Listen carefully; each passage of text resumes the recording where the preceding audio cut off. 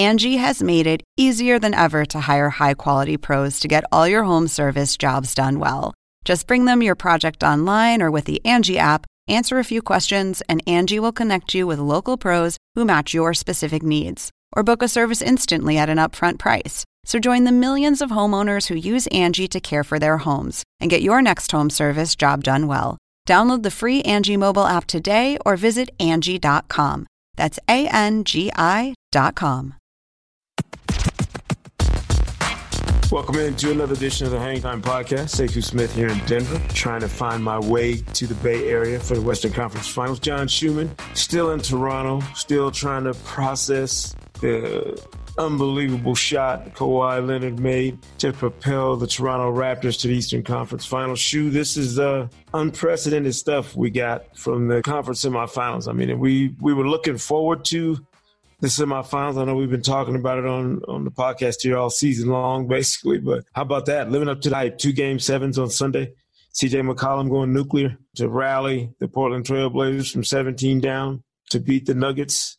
And then Kawhi putting a capper on an unbelievable day with an unbelievable shot. Yeah, I'm still processing everything that happened here last night. I think I did in my story from last night. You could just break down that last Toronto possession in so many ways, just from Leonard catching the ball, and basically he's 30 feet from the basket, sort of on the left side of the floor a little bit. And then he gets all the way to the right corner where he finally finds the space to launch that shot. And it takes a lot of skill just to give it a chance, from where he jumped with Embiid in his face, fading out, his momentum taking him out of bounds. Just to give that shot a chance to go in takes a ton of skill. And then obviously a fortunate bounce. Although, it's funny, with Embiid there, he's got to launch it high, right, to get it over the right hand of the 7-footer. And because he launched it high, the entry angle as it hits the rim is different than if he was shooting a normal shot. And maybe it's because he launched it high that the bounce kept the ball in the cylinder, basically. And, 4 bounces later, it dropped in. I was struck, Shu, by Ben Simmons on that play. He got screened off by Embiid. Right. He got screened off by his own player and then kind of just stood there. And I was like, well, Embiid, he was on Leonard's hip. And right. Leonard caught the ball and then spun away towards the right side, and he's 30 feet from the basket, and Simmons is right on his hip. Embiid leaves Siakam, and instead of it being a double team because Embiid cut off Leonard and sort of made him change direction, he cut off Simmons and made him break his stride, and that basically takes Simmons out of the play. I don't fault Simmons at all. Was saying really. They had an opportunity to have 2 guys maybe contesting that shot and ended up with just 1. Yeah, because Embiid didn't basically get in front of Leonard. He just sort of took over the escort and escorted him towards the corner, and the rest is history. It was shot number 39. He said he didn't want to leave any shots in his mind. I got no problem. It's a Game 7 to get to the conference finals. I got no problem with him letting fly. If nobody else wants to take those shots, he's got to take them. At the Sixers defense, they were great. Both defenses were terrific. Like some people say, it wasn't a very good basketball game because there was a lot of missed shots. I thought the defenses were fantastic. The Raptors especially. In the first quarter, their rotations were on point. They complete the Redick dribble handoffs, and whoever was guarding the hand, mostly Embiid, peeled off to cut Redick off and keep him from getting open. But then they rotated back to Embiid really well, cut him off, and then everybody else was in rotation. They were just on point. And then there was a 3-possession sequence for Philadelphia in the fourth quarter where the game was tied at the start of that sequence. And it was almost essentially 3 24-second violations in a row. The first one was a 24-second shot clock violation with Butler holding the ball in the corner with Siakam in his shirt. The second one was launching an impossible shot at the shot clock buzzer. Third one was Kyle Lowry stripping Embiid after I think Harris got trapped. And then his only escape valve was Embiid with like 2 or 3 seconds on the shot clock. And Lowry met the ball and stripped Embiid and led to a fast break. Credit Toronto's defense. And then even with all that, Leonard left the door open, free throw, and the Sixers took advantage with Jimmy Butler on the break to tie it for that shot. Tell me what it was like you being in that building, though. And we'll get to Nuggets-Blazers game in a minute. Literally, there was a point, in the fourth quarter where it seemed like a breath. And I'm wondering if the action was that it's in Toronto. It certainly looked like it, but just where you realizing how big a deal that game is, the players on the floor recognize how each possession is life or death, basically, in that game. Was there that tension in the building, Shu, where it just felt like everybody was dry mouth and struggling to catch their breath as that game was going on? Absolutely. I mean, there's been plenty of Raptors playoff angsts over the years. And what's great is that the guy who knows that angst more than anybody, Kyle Lowry, was really who saved them when things really started to go downhill in the third quarter. They went from up 9 to down 7 with a 16-0 Philly run. And then Lowry got 2 offensive rebounds on the same possession that led to a Leonard 3 that got them back into it. And then there was a fast break. Well, he had a fast break score over Embiid, the really tough layup in that sequence. And then there was a fast break where Embiid blocked a Fred VanVleet shot and Simmons got the rebound and Lowry just took the ball away and then dropped the ball off behind his back for an Ibaka bucket. That was just a huge, huge sequence. And then we get to the fourth, and it's tied with 5 minutes, I think, tied with like 3.5 minutes after a Redick 3-point play. I mean, that's all you can ask for, really. Like, you live for these moments. They only come around once a year. Game 7, tie game, 3.5 minutes on the clock. Both teams, went all in on this season. So one of them is going to be extremely disappointed. And you could see it. I mean, heck, Joel Embiid broke down in tears literally seconds after the buzzer, after the shot dropped. That was unbelievable.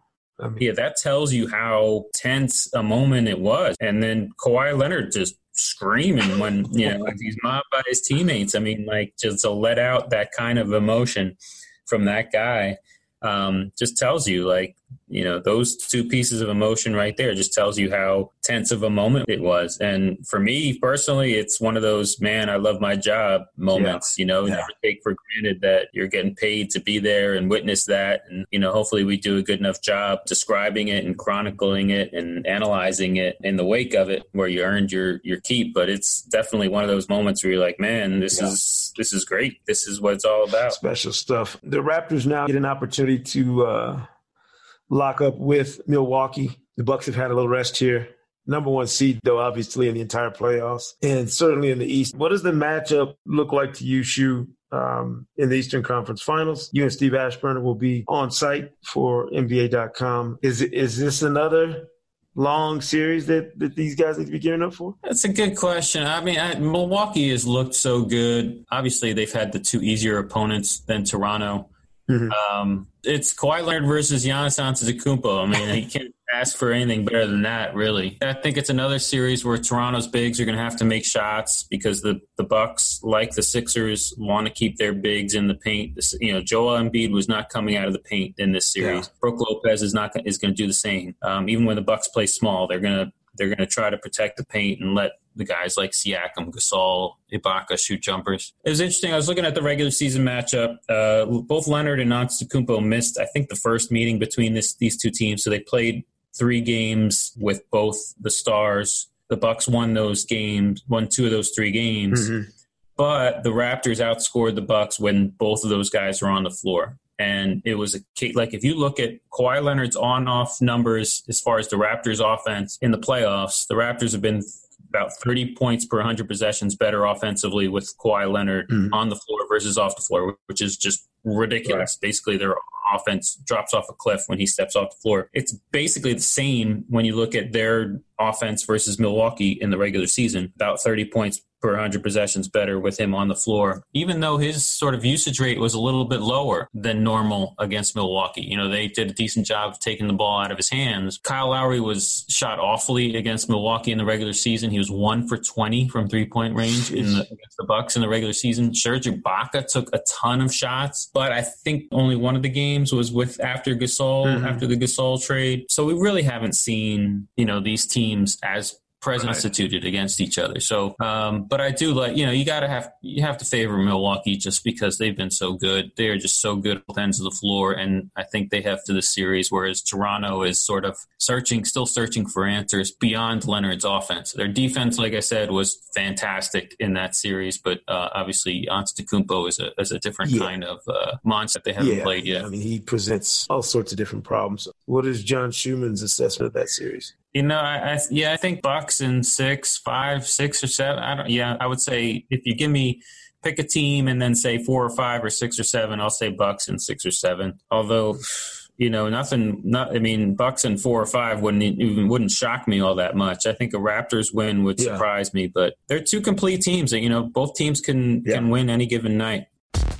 We knew we were headed for some compelling matchups on the East side, no matter who it was. And I think we got exactly what we were expecting. I would argue that the Portland Trail Blazers making the Western Conference Finals was not what everybody expected. And I'm here to tell you, Shu, people are sleeping on C.J. McCollum. And I'm not talking about you or myself or other people, but there are a lot of people who I don't think they understand just how good a creator of his own offense. He has games where his dribble penetration to make shots and to create his shots for himself doesn't pan out the way you want it to. But when it does, in the way that it did in Game 7 against the Nuggets, it's a throwback performance to watch him knock down shots. And he hit his biggest one with about 11 and a half seconds to go, where he gets in the lane and kind of bumps his defender off and pulls up and nails a shot that basically gives them the cushion they need to come back from 17 down. He had 22 points after halftime shoot, where he was just all over the place. He had a great chase down block on Jamal Murray, and he literally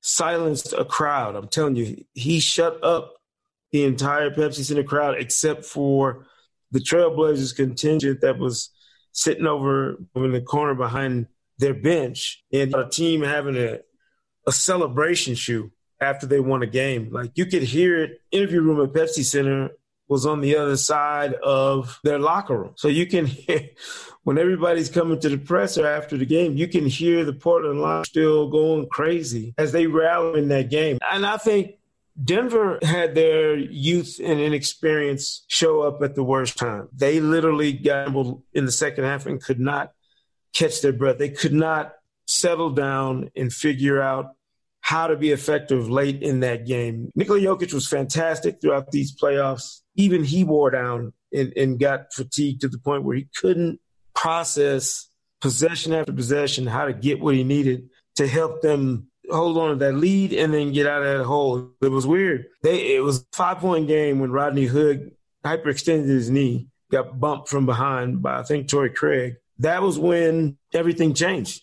Terry Stotts put Evan Turner in, basically gave Evan Turner the ball as the point guard because Dame Lillard was struck horribly, could not find his shot, and turned the game over to Evan Turner, who had all of 7 points. Entire series before that game, he had 10 in the fourth quarter shoot and the ceiling free throws with 2 seconds left. And I know you didn't get a chance to watch it, obviously, but if somebody had told you the way Portland won that game, with CJ and not, scoring 37 and putting the team on his back, you've been shocked? I did watch the fourth quarter. We were watching it at the arena before the Toronto game started. It just seemed like Denver was just a little bit uncomfortable in their offense, and the shots that they let fly were just uncomfortable. Like, that's a tense moment. It's tough in a moment like that, and it's where you got to credit a guy like McCollum, a pull-up mid-range shot over 1,230 games of NBA regular season basketball is the least efficient shot on the floor, right?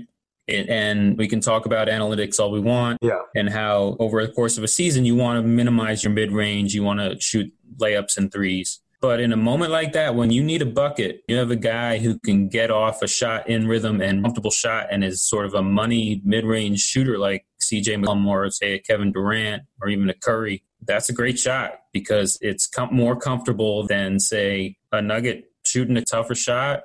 Heck, we can go back to the Houston series and wonder if James Harden was just a little bit more willing to shoot from mid-range, if that's the space that you get. And that's the shot that defenses still give up, even in a moment like that. And if you have a guy in those in that spot, shooting a little step back in rhythm, 18-footer or 17-footer, then that's that. Like, you got to take what you can get in those moments. And McCollum certainly did that. I think Lillard did hit a big shot also in that sequence. And, credit to those two guys. They don't seem to, like, for me, like, I know, like, Shaq playing pickup game, game point, you get a little, and like, but for those guys to play that way in an NBA conference semifinals, game 7, fourth quarter, close game, to sort of not let that moment overtake them, that takes some, takes a lot of internal fortitude, I guess is the word. Both of them. They never get rattled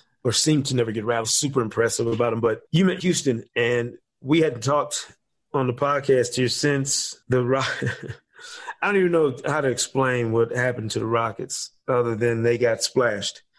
Steph and Clay and the Warriors went to Houston in a Game 6 shoe and buried them, and late. And it was what I was belly aching about when James Harden didn't wrestle control of Game 5 away. I thought that was a clear opportunity for he and the Rockets to win that series, because I felt like if they didn't, after Kevin Durant got the calf strain, and if they allowed the Warriors to show up for Game 6 with an opportunity to move on, the Warriors would find some way to do it. And they did. Steph and Clay both going crazy. In the first half, Steph in the second was just unbelievable shot scout yesterday. And I asked him before the game, I said, how is it possible to defend the Warriors when Steph and Clay start making those unbelievable shots? I mean, they made literally shots that nobody else in the league is going to take or make sometimes.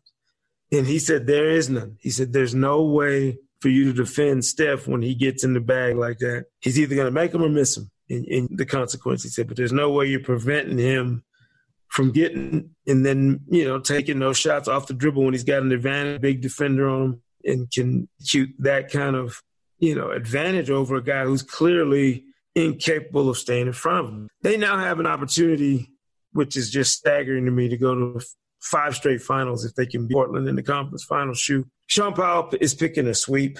I don't know that I'm on board with a sweep. I'm thinking 5 games. Split the season series, and I think Portland played pretty well against Golden State in the regular season. I mean, both teams are diminished, obviously. Injuries. We don't know what Hood's availability will be. Nurkic is out already. KD is not going to play in Game 1 at least, but he and Boogie, I guess, are both potentially on track to return at some point if need be, if the series, goes long. I just don't – Portland has defied the odds so often, in this postseason, that I'm not ready to write them off as going to get swept. But I do, the Warriors are, and you look at what they did to the Rockets. It'd be hard to do anything other than ride with the Warriors at this stage of the game. Yeah, and I think, Houston's going to go look back at that series. It's going to be hard to get over that series all within 5 points in the last 5 minutes. So they were taking in that series. And, we'll year 5 of this Warriors run, maybe year 3 with Durant, there's been closer calls, but that one was a series I'll always remember just because of how close everything was. And maybe for Portland, everything is gravy from now on, but I give them a puncher's chance just because, the Warriors still, as good as they have been in certain moments overall, they're not as good as they've been in the last 2 years. They're still a little bit more vulnerable than they've been in the past. And so, if it's Portland, if it's Milwaukee or Toronto I think there's still a chance that this team doesn't complete this run. I don't know what what percentage chance that is, but heck, honestly, Milwaukee has been the best team, was the best team in the league in the regular season, has been the best team through the first 2 rounds of the playoffs. And if we get to that in the finals, I don't know if I'm picking the Warriors, but we'll see what happens over the next 2 weeks and where we are at that point. But yeah, I think there's still, even though they got through what I thought was the biggest threat, I still think they have a lot of work to do to finish the job. Yeah. Eastern Conference Final shoe in Milwaukee on TNT at 8:30 Eastern. Bucks and the Raptors going at it. Western Conference Finals Tuesday night on ESPN at 9. We'll talk. We'll break down what we see in those games next time on the Hang Time podcast here. One last thing I'm curious about, and it'll be the talk of the basketball world until we get the tip-off of another game. But what do you do if you're all these teams who are 9 wounds from this season? I mean, Philly has a ton of decisions to make. A young team like the Nuggets deciding what to do with their young roster and who fits where. What's the biggest priority in addition to the draft lottery Tuesday night, where everybody's anxious to see who's going to get the right to draft Zion Williamson?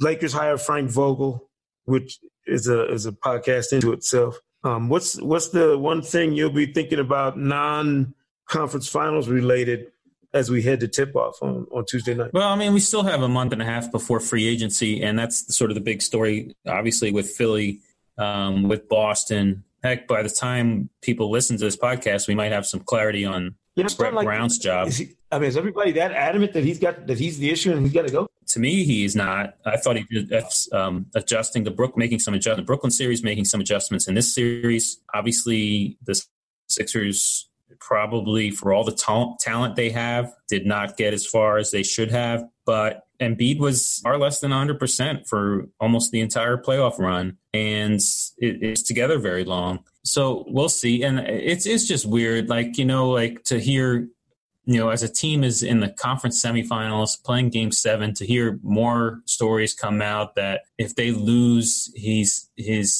going to get fired. I mean, so it just tells me, is there somebody in the front office that wants him fired or doesn't want him as the coach, and therefore has a piece of do they not want them to win, advance to the conference final? It's just a weird situation. He sort of brushed it off after the game last night. Just said, "Hey, that's for the team to deal with." So I mean, we'll see. That guy has been through a lot with this friend there. He was there at the very bottom of it, and I thought he did a fantastic job in those first couple of years of building a foundation for what we see now, and which was a really good team that just fell short by the slimmest of margins. Yeah, the drama never ends. We'll be back on Thursday with a couple of games in the bucket for the conference finals. Follow all our playoff coverage on NBA. Got the series covered from opening tip to final buzzer and in between. Enjoy the Eastern Conference Finals. I'll do the same out west here. Be sure to subscribe to Hang Time on Apple Podcasts, Spotify, wherever all season long. Don't forget to leave a review. We will see you next time on the Hang Time Podcast.